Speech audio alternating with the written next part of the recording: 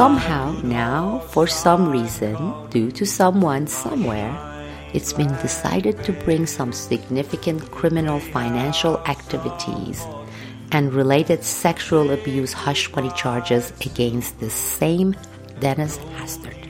That minus the real implicating facts. And all that with unquestioning assistance from the US media. Damn foggy midnight, you snort my good pony, and you give me your best. You're listening to episode 725 of Unwelcome Guests, an ongoing deep state cover-up. I'm Robin Upton, and we've just heard a quick summary from Sibel Edmonds, who is going to be providing the majority of the material for this episode. Not going out on a limb there as to who is pulling the strings, but I think absolutely correct to be circumspect, but reflecting that the hand of the deep state is clearly at work, and of all commentators from the alternative, the independent media, Sibel Edmonds is uniquely qualified to speak with authority, having seen a large number of documents. She's mindful of the fact there are 2 judgments of state secrets privilege. Twice she has been told there are things about which she must not speak, but there are things which she can speak, which will lead the informed listener to do their own homework and discover what it is that the nation-state is so afraid that she will reveal. Thanks to Olivier for pointing me in this direction. We're going to conclude with another part from our ongoing adaption of Allan Francovich's video on Gladio. But first, I've got 4 different podcasts for you from the Boiling Frogs Post. This is Sibel Edmonds' commentary on the Denis Hastert case as the media is framing it. Of course, we know the implications are far wider, and there's a larger network of deep state functionaries embedded within the public state apparatus. Sibel Edmonds, I think, does an excellent job of painting a bigger picture. Perhaps it's just because I've listened to it several times that it makes a pretty coherent, larger picture. For me, it's a picture of a deep state operation to cover up earlier crimes.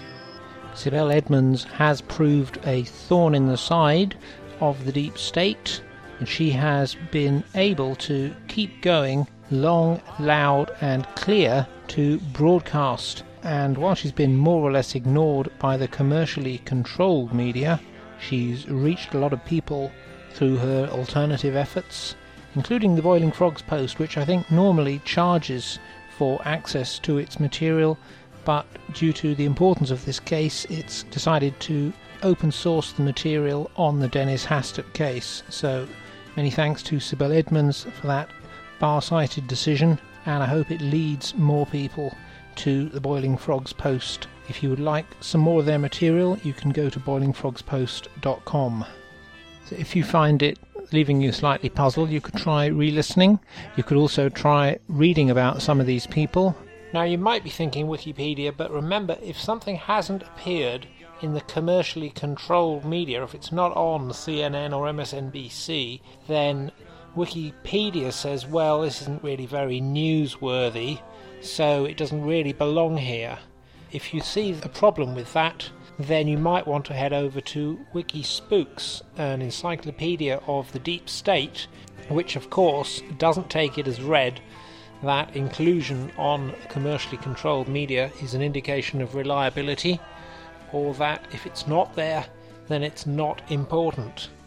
Now, whilst Wikipedia is large, compendious, WikiSpooks is small, very focused on the deep state, not as complete as I'd love it to be.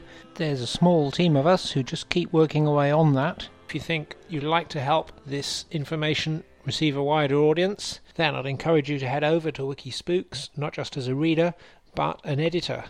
Now, let's begin the first of these 4 commentaries. This is from the 17th of September, 2015.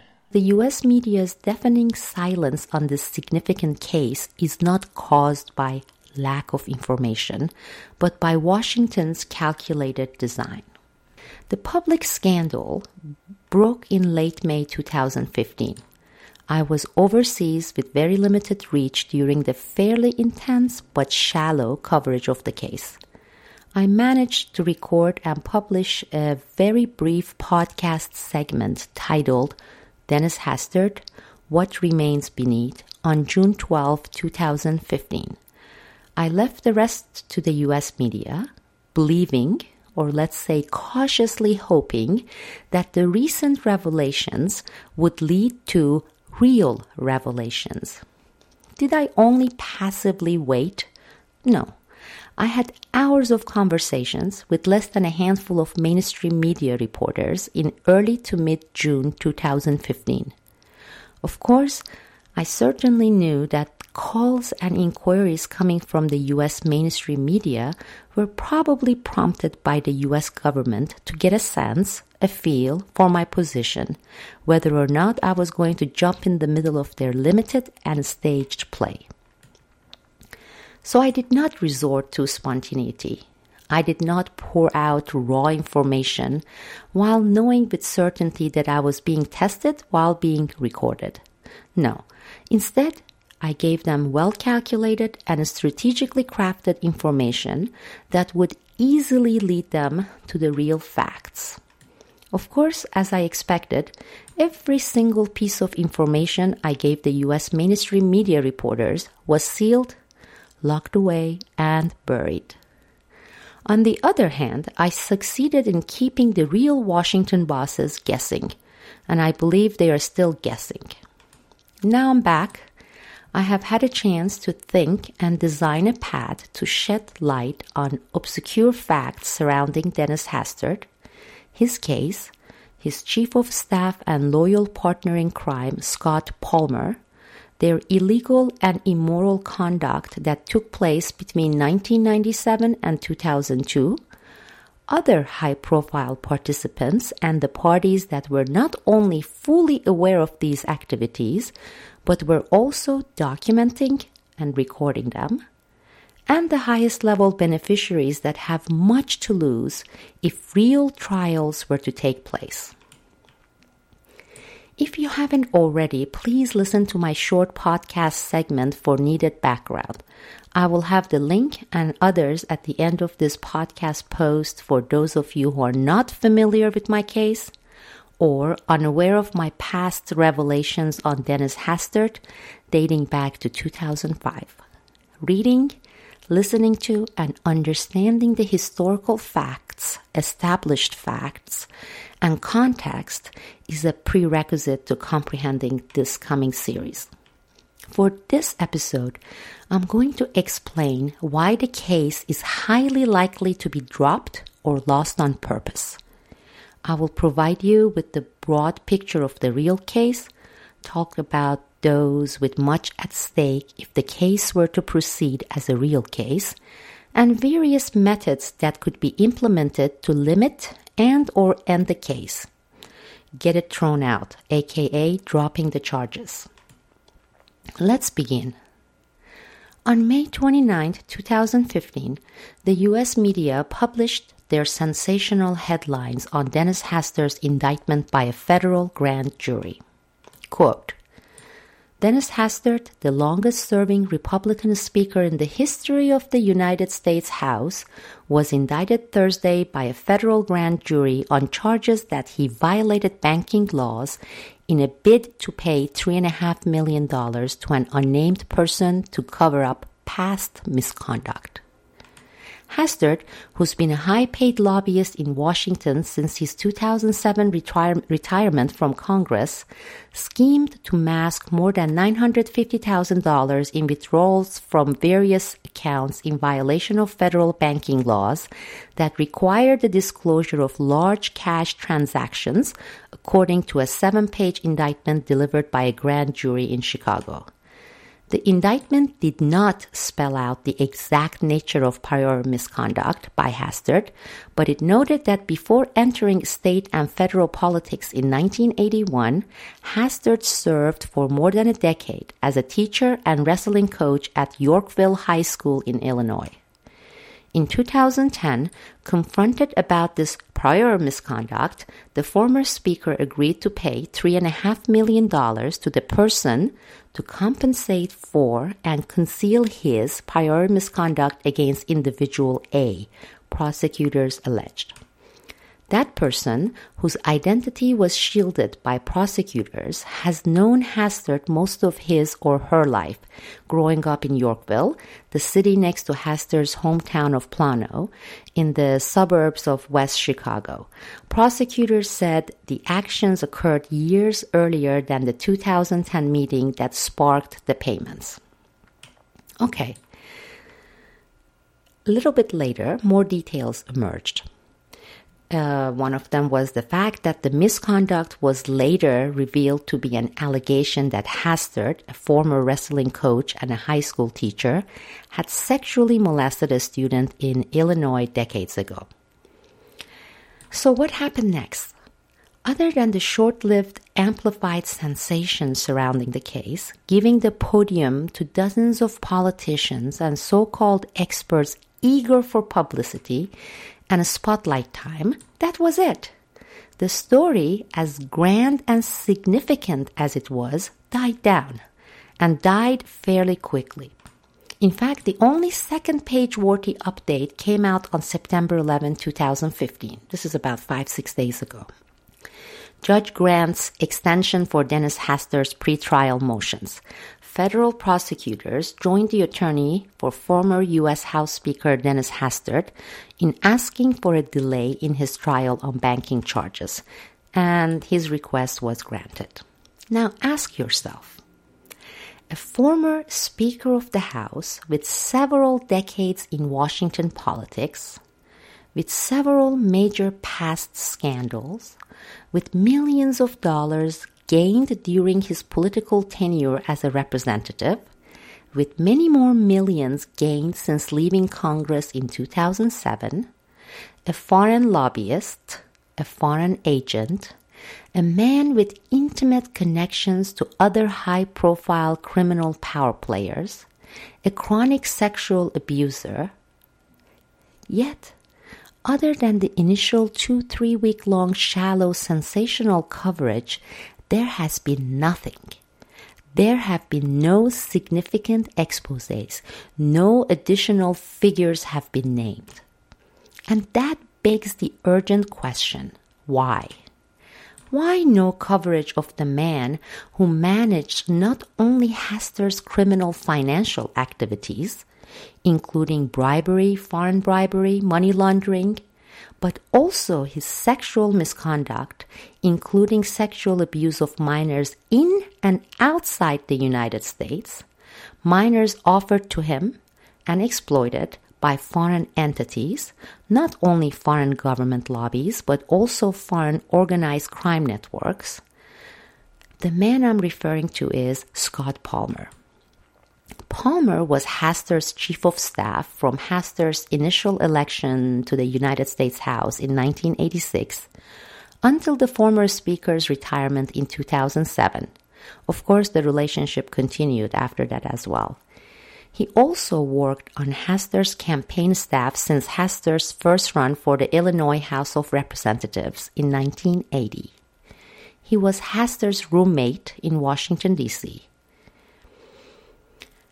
So, in October 2006, during the Mark Foley scandal, Scott Palmer's name became a bit public.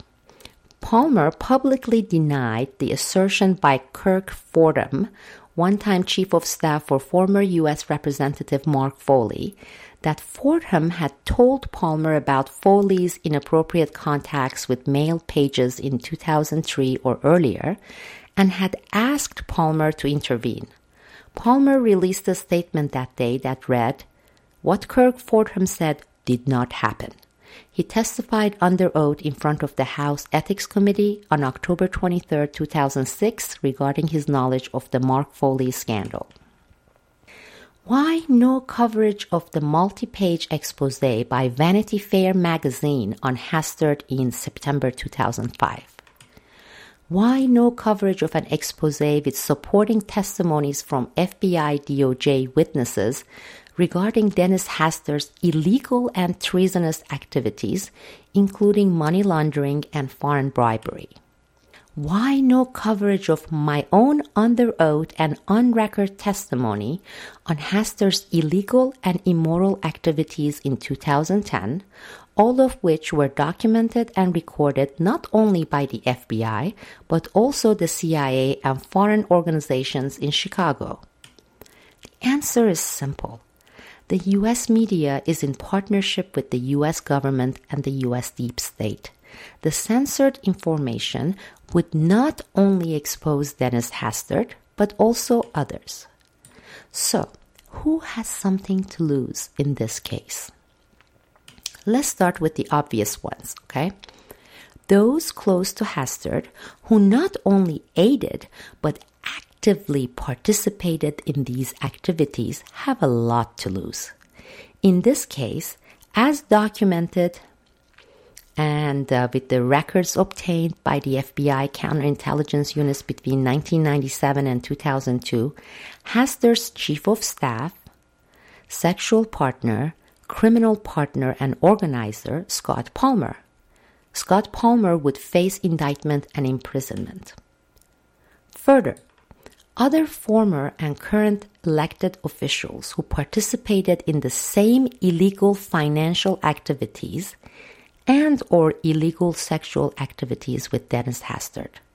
To name a few from established FBI records: Representative Bob Livingston, Representative Roy Blunt, Representative Dan Burton, Representative Tom Lantis, Representative Jan Schakowsky and her husband Bob Creamer from Chicago. But there is more. FBI, the Federal Bureau of Investigation. The Justice Department and the FBI have more than one stake in this case. That is, if it were to become a real case. 1. In 1996 and 1997, the FBI pursued Denis Hastert and gathered intelligence and evidence on him by violating FISA law. They used FISA court warrants issued for monitoring foreign targets to gather intelligence and criminal evidence on U.S. persons, including Denis Hastert. 2. In 1999, under Clinton administration, the FBI DOJ transferred the case, this includes Hastert's case, from counterintelligence to criminal unit. But unfortunately, the initial evidence still came from the violation of FISA, so it was a sticky case for them. 3. In late 2001, early 2002, the State Department, CIA, with a specific approval from the Bush administration, shut down the investigation, that includes Hastert, and did not take any action on Denis Hastert and others involved in criminal and illegal activities, despite having more than sufficient evidence. These activities also included sexual crimes. I worked on these files. I was in the FBI's Washington Field office when the order came from the State Department/CIA, and the FBI Justice Department shut down the investigations, the operation. Next, the Central Intelligence Agency, CIA. This CIA, in violation of its statutory mission, was conducting surveillance of Denis Hastert and other high-profile elected and appointed officials. Their operation included video surveillance in locations such as Hastert's secondary townhouse office in Chicago. I say townhouse office because he used part of the house, the townhouse, as his second office in Illinois, but he also used the bedrooms upstairs to reside and to sleep and spend most evenings there. They also surveilled and recorded Hastert's townhouse in Washington, D.C. Who else? Foreign agents of special status allies.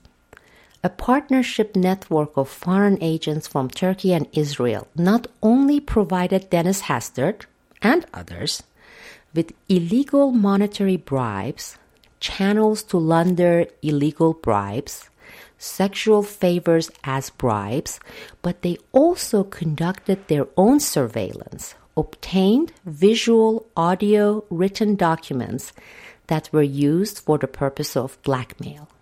Further, these foreign operators were not limited to foreign governmental and or lobby entities. A certain foreign clandestine criminal group operating under the CIA based in Chicago was also involved. Now, what would happen if there came a real trial with all the evidence in Hastert's case? A trial that even by default would expose high-profile U.S. officials, CIA domestic operations targeting U.S. persons, FBI's record not only on Hastert but also on other high-profile U.S. officials obtained in violation of FISA laws back in the 90s, illegal operations conducted by foreign operatives of U.S. allied countries on U.S. soil. What would happen? Can you imagine that? Now, what happens if Hastert and his legal team, fully aware of the above consequences, demand access to the above evidence and documents for the purpose of his defense to be used in criminal court? Well, based on my first-hand experience, I'll answer that question with 100% certainty. If that were to happen, the FBI and or the CIA and or the State Department and or the White House would claim classification and national security, maybe even a state secrets privilege. And with that, the defense, that is Hastert and his legal team, would ask the court to dismiss the case in its entirety, because they'd argue that the defendant is entitled to all evidence that may exonerate him, and if the government withholds this evidence, then the court has no choice but to dismiss the entire case. So that's one highly likely scenario, but not the only possible scenario.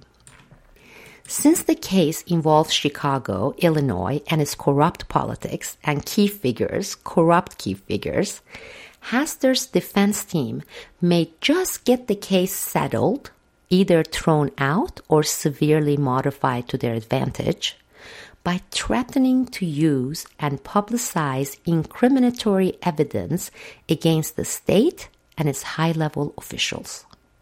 With that pressure, the prosecutors, under pressure, would either put on a mock show as a trial or go for dismissal. Think about it. Hastert is criminal. He is a predator, corrupt, deviant, greedy. But he ain't stupid. How much do you think he'd have on key Chicago figures from Illinois, from Rahm Emanuel to Obama, to Bob Creamer and Jan Tchaikovsky? And let's not forget the heavy weight of foreign lobby firms and their lobbyists.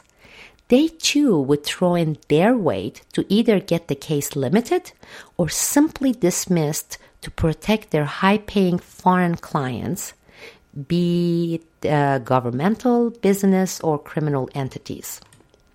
Finally, let's make a full circle and go back to our mainstream media and its kid-glove treatment of the Denis Hastert case. Considering the players with major stakes in the case who happen to be directing the media landscape in this country, are you surprised? Now, 3 days later, Sibel Edmonds produced the following. the press release disseminated in March 2007 by NSWBC, National Security Whistleblowers Coalition, an organization I started in 2004 with over 150 former and current intelligence and law enforcement veterans. The title headline of our press release: 2 FBI whistleblowers confirm illegal wiretapping of government officials and misuse of FISA. March 2007. The National Security Whistleblowers Coalition has obtained a copy of an official complaint filed by veteran FBI Special Agent Gilbert Graham with the Department of Justice Office of the Inspector General, DOJ OIG. Graham's protected disclosures report the violation of the Foreign Intelligence Surveillance Act, FISA, in conducting electronic surveillance of high-profile U.S. public officials. Before his retirement in 2002, Gilbert Graham worked for the FBI's Washington Field Office, Squad NS-24. One of the main areas of Mr. Graham's counterintelligence investigations involved espionage activities by Turkish officials and agents in the United States. On April 2, 2002, Graham filed with the DOJ OIG a classified protected disclosure which provided a detailed account of FISA violations involving misuse of FISA warrants to engage in domestic surveillance.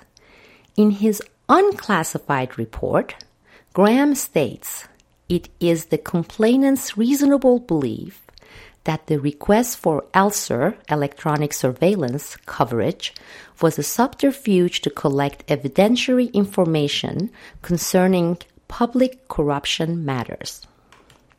Graham blew the whistle on this illegal behavior operation, but the actions were covered up by the Department of Justice and the Attorney General's office. The report filed by Graham bolsters another FBI whistleblower's case that became public several months after Graham's official filing with the Justice Department in 2002. Sibel Edmonds, former FBI language specialist, also worked for the FBI Washington Field Office, and her assignments included the translations of Turkish counterintelligence documents and audio tapes, some of which were part of espionage investigations led by Agent Graham. After she filed her complaint with the IG and Congress, she was retaliated against by the FBI and ultimately fired in March 2002. Court proceedings in Edmonds' case were blocked by the assertion of state secrets privilege by then Attorney General John Ashcroft, and Congress was gagged and prevented from investigating her case through retroactive reclassification of documents by DOJ. Edmonds' complaints included allegations of illegal activities by foreign organizations and their agents in the United States, and the involvement of certain elected and appointed U.S. officials in Congress, Department of State, and Pentagon. In its September 2005 issue, Vanity Fair ran a comprehensive piece on Edmonds' case by reporter David Rose, in which several former and current congressional and Justice Department officials identified former House Speaker Denis Hastert as being involved in illegal activities with the Turkish organizations and personnel targeted in FBI investigations. In addition, Rose reported, much of what Edmonds reportedly heard seemed to concern not only espionage but criminal activity. Another former veteran FBI counterintelligence and espionage specialist at FBI headquarters in Washington, D.C., also filed similar reports with DOJ IG and several congressional offices regarding violations of FISA implementation and the covering up of several espionage cases involving FBI language specialists and public corruption cases by the Bureau. The cases reported by this whistleblower corroborate those reported by Agent Graham and Sibel Edmonds. In an interview with NSWBC investigators, the former FBI specialists who wished to remain anonymous stated, "You are looking at covering up massive public corruption cases. To top that off, you have major violations of FISA by the FBI's Washington field office and headquarters targeting these cases. Everyone involved has motive to cover up these reports and prevent investigation and public disclosure. No wonder they invoked the state secrets privilege case in Edmonds' case." I will post a link to the original press release and Agent Graham's redacted report signed and filed with DOJ's Inspector General's office. So, you have two FBI insiders blowing the whistle on the same operations and another veteran FBI agent doing the same thing but anonymously. One is a decorated veteran agent, Gilbert Graham, with 25 plus years in FBI's counterintelligence unit. One is me, a linguist analyst who worked on the same counterintelligence operations, and another, a senior special agent from the same division who had not retired at the time of the release. That's the press release. These cases were filed individually, totally separate from each other. All three cases resulted in classification, redaction, gag orders, invocation of state secrets privilege, and of course, severe retaliation. Now, what were these illegal operations? When did they occur? By whose directive or order? Who were they targeting? Why? Ultimately, what happened to those operations? How does all this relate to the Denis Hastert case? What is at stake as far as the FBI and DOJ go? What is at stake as far as the Clinton and Bush administrations are concerned? What do dozens of other very high-profile U.S. officials have to worry about? Rather than bombarding you with too much information, I'm going to answer the first category of these questions for this episode. I will leave the others for following episodes, okay? All right, let's begin. The 1996 Bill Clinton classified order to DOJ and FBI to begin COINTELPRO 2. In mid-1990s, still bogged down with the Paula Jones scandal, a case that refused to quickly go away, while preparing for another sexual scandal, the Monica Lewinsky case, Bill Clinton and his top White House team put together a political retaliation plan meant to retaliate against and then neutralize the Republican Party and key elected Republican officials. The main objective of the plan was to, 1. Collect major dirt on key Republican officials. 2. Use the information to blackmail those Republicans as a means to prevent impeachment. 3. Strategically release the cases of those who did not back down by blackmail if the impeachment process were to proceed. It was a good plan, very aggressive. However, this was not a plan that could be directly executed by the White House. They needed the Justice Department and the FBI, which not only had existing information on the target Republicans, but the ability to quickly gather more usable dirt. After several meetings and consultation sessions, the White House had what they needed, including cover and justification, with Attorney General Janet Reno and FBI's director then, Louis Freeh, both their own handpicked and appointed people. One of the main divisions in the FBI, with full access and capacity to collect the needed dirt, was the FBI's counterintelligence unit that operated under FISA, Foreign Intelligence Surveillance Act. So, with a special covert waiver from the White House, the FBI's counterintelligence unit was directed to conduct a special surveillance program and given a set of operation and targets that went with that. Of course, the lower-level agents, those who actually performed the operations, were told neither the reason nor the purpose.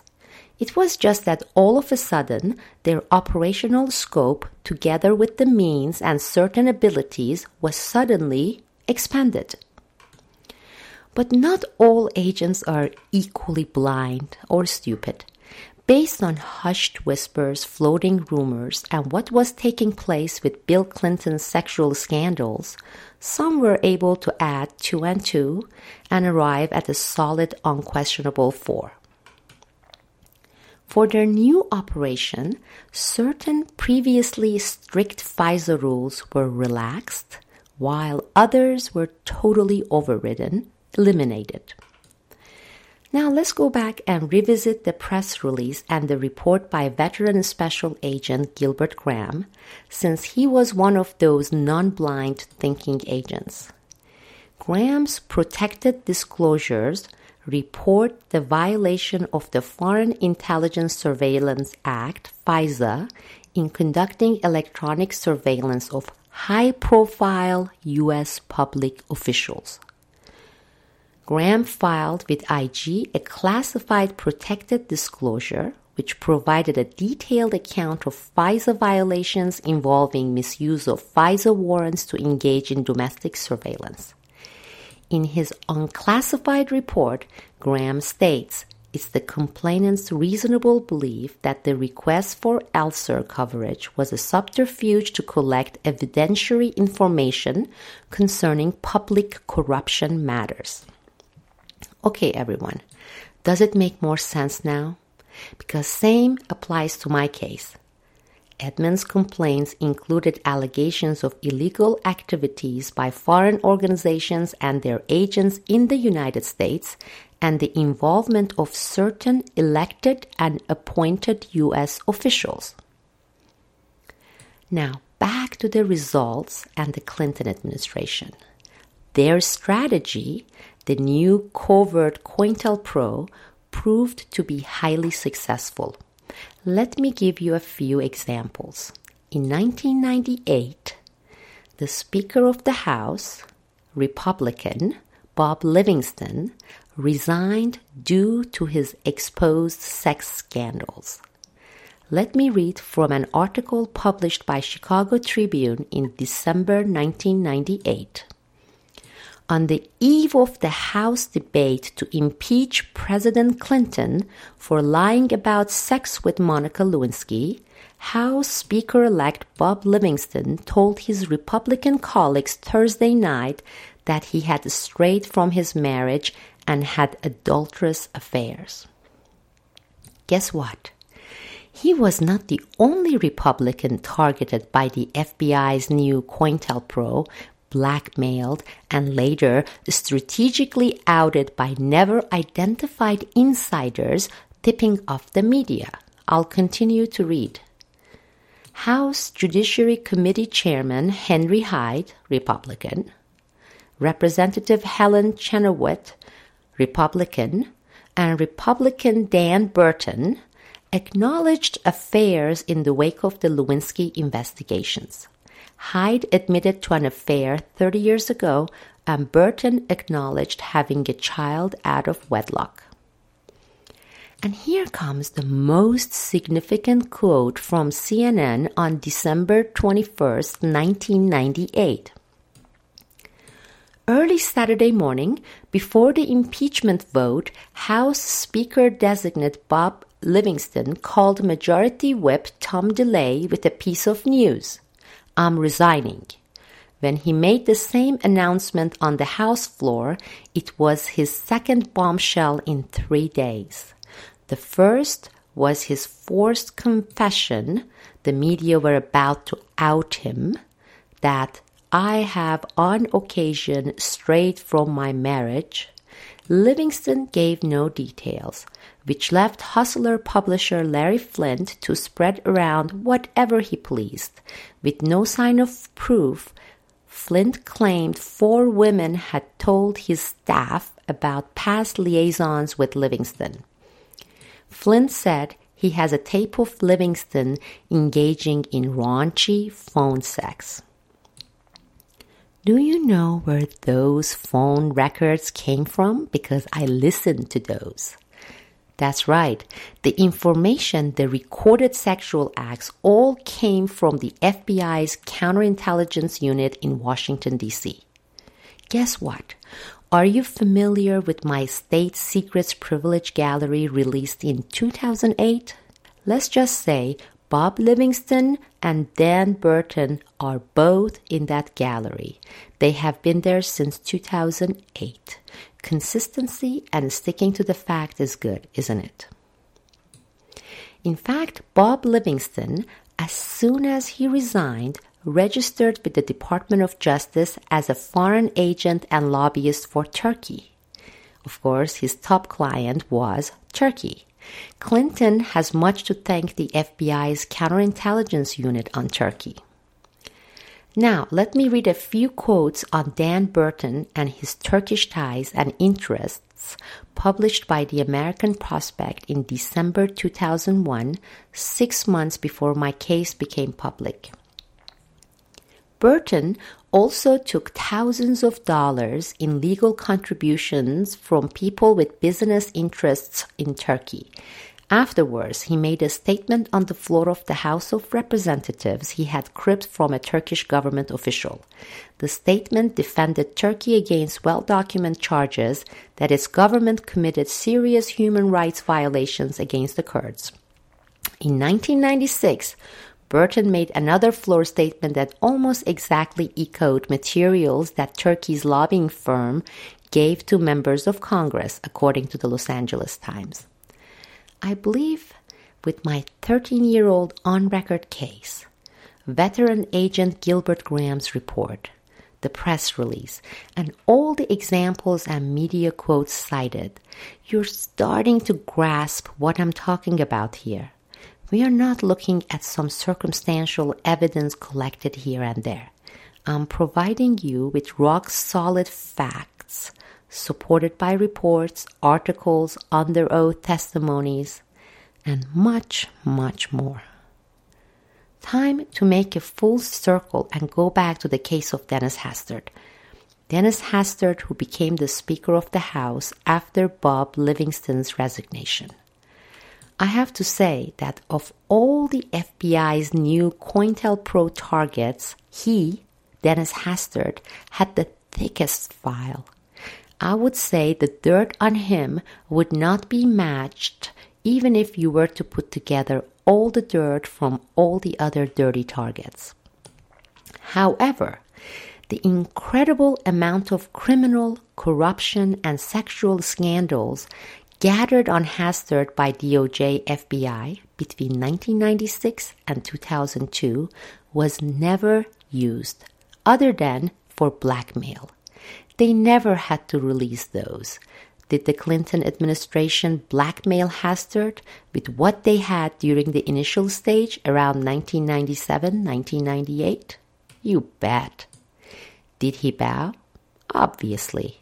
So they let him continue. They protected him.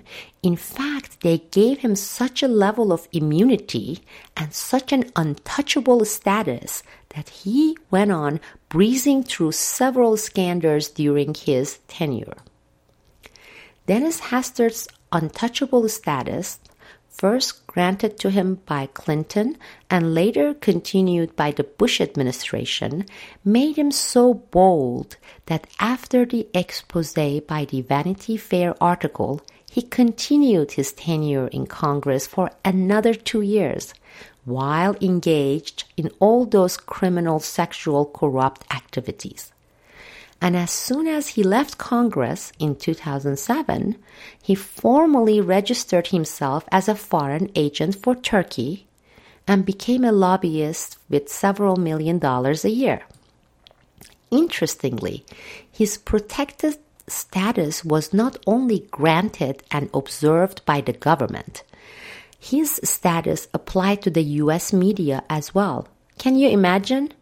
In 2005, Vanity Fair published an explosive 7-page article with facts supported not only by me, but also by several other government insiders and congressional officials. Yet, not a single U.S. mainstream media outlet published a single word, not a single word on this case, not a single word.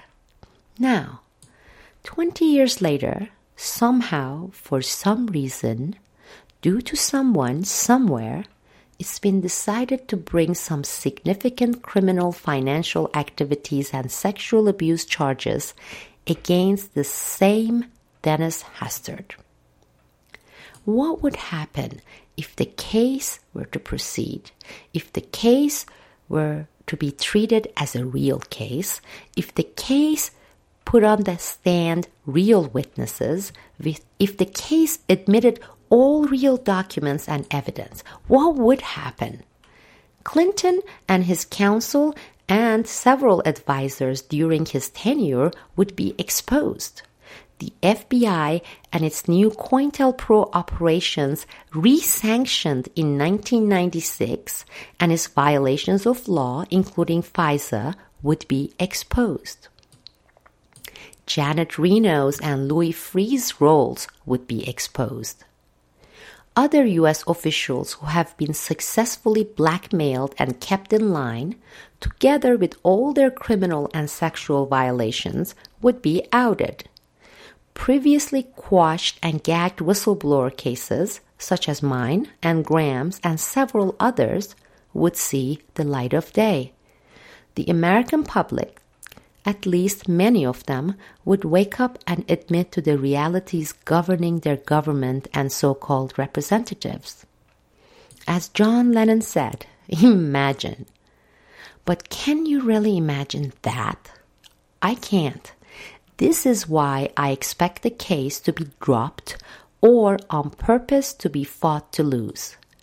Now we fast forward to September the 30th. I'll be covering the 3-year period between 1999 and 2002 when the executive branch's perfect plan became complicated by inadvertently collected unwanted information, loss of control over lower FBI agents leading multiple and overlapping operations, and the change of administration in January 2001. This was the period when their good plan proved to be far from a perfect plan.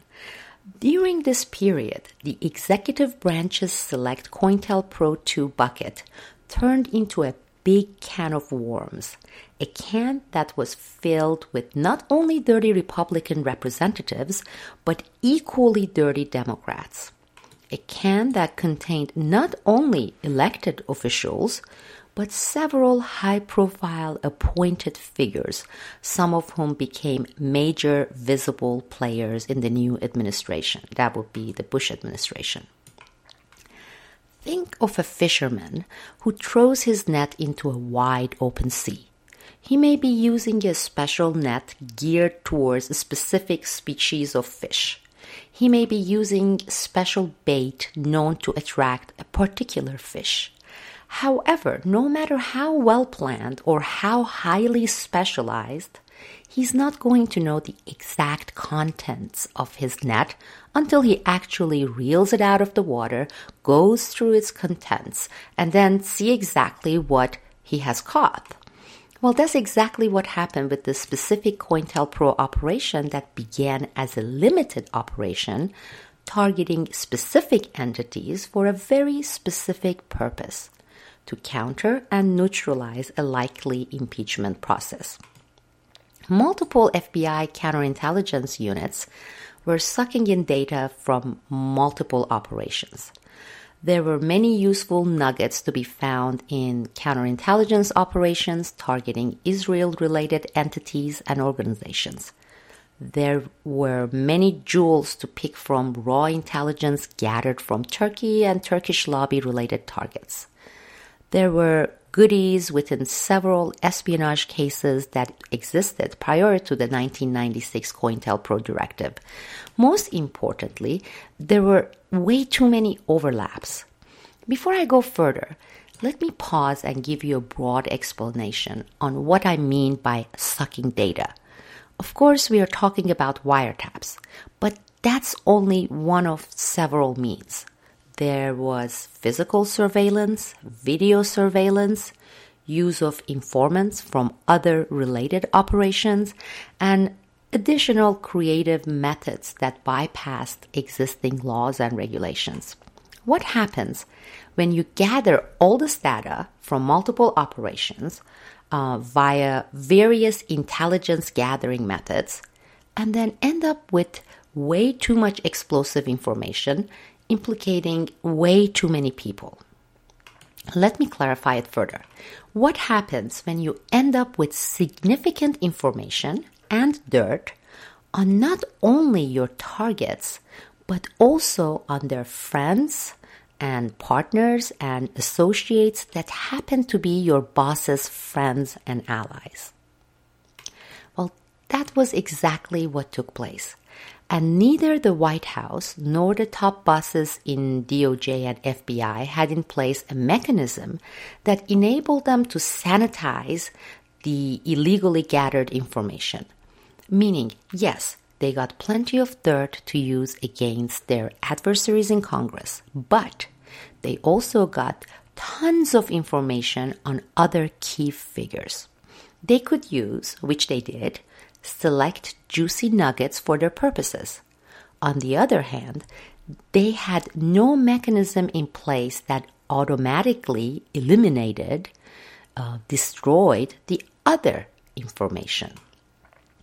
And they had no possible way to hide this other information from the frontline lower-level agents who did the actual work. What were they going to do? Somehow delete and destroy unwanted and undesirable information from the other targets and induce the agents to have selective amnesia? Of course, the new COINTELPRO collected a tremendous amount of dirt on some key elected Republicans. On top of that list was Denis Hastert, with criminal activities ranging from financial fraud, money laundering, and bribery, to partnership with criminal networks in Chicago, treason, and sexual violation of minor males, both domestically and internationally. Other Republican figures included Dan Burton, Bob Livingston, and Roy Blunt. But wait, some select Democrats ended up in the same bucket as well. They had Representative Tom Lantis with implicating data gathered from counterintelligence operations targeting Turkey and Israel. They had Representative Stephen Sollers through counterintelligence operations on Israel, Turkey, and India. They had Congresswoman Jan Schakowsky and her convicted husband, Robert Creamer, through counterintelligence operations involving Chicago political corruption cases, financial fraud and embezzlements, Israel and Turkey, with parallel operations conducted by the CIA involving Mullah Fethullah Gulen and his criminal network in Chicago. But wait again, do dirties operate only within the elected official circle? Of course not. The same exact operations producing a list of elected Republican and Democrat dirties also produced a list of high-profile appointed career bureaucrats. The FBI's counterintelligence and counter-espionage operations compiled much implicating data, implicating as in criminal, on individuals such as Richard Pearl, Douglas Feet, Eric Edelman, Mark Grossman, Graham Fuller, David Makovsky, and Alan Makovsky, among others. You're looking at a group of criminally implicated individuals who have been in and out of various high-level executive positions regardless of their political affiliation or partisan labels. Maybe it is time to go back and revisit Sibel Edmonds' State Secrets Gallery, which was released in 2008. Take a look at the list and take the time to look into the background of those occupying the gallery. I will not take up time, yours and mine, with the lengthy criminal careers of these individuals. I will leave that up to you, but I'm going to highlight a few since much has been written and said about them by me and a very few others outside the mainstream media. At the end of this post, you will be provided with links to several articles, videos, and podcast coverage of these highlighted targets with very thick FBI dossiers. The new COINTELPRO also made use of information gathered on appointed federal judges during their mandatory background checks and clearance, which is conducted by, of course, Department of Justice and the FBI. Now back to late 1999, at the stage where we had a mixed bucket of dirties, and FBI counterintelligence agents, analysts, and linguists with full knowledge of and supporting documentation on dozens of U.S. officials, elected and appointed, who were criminally implicated.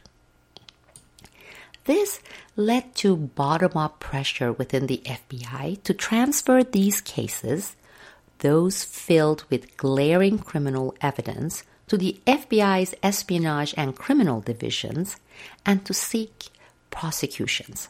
Considering the level of criminal activities, the level of outrage among some agents was totally understandable.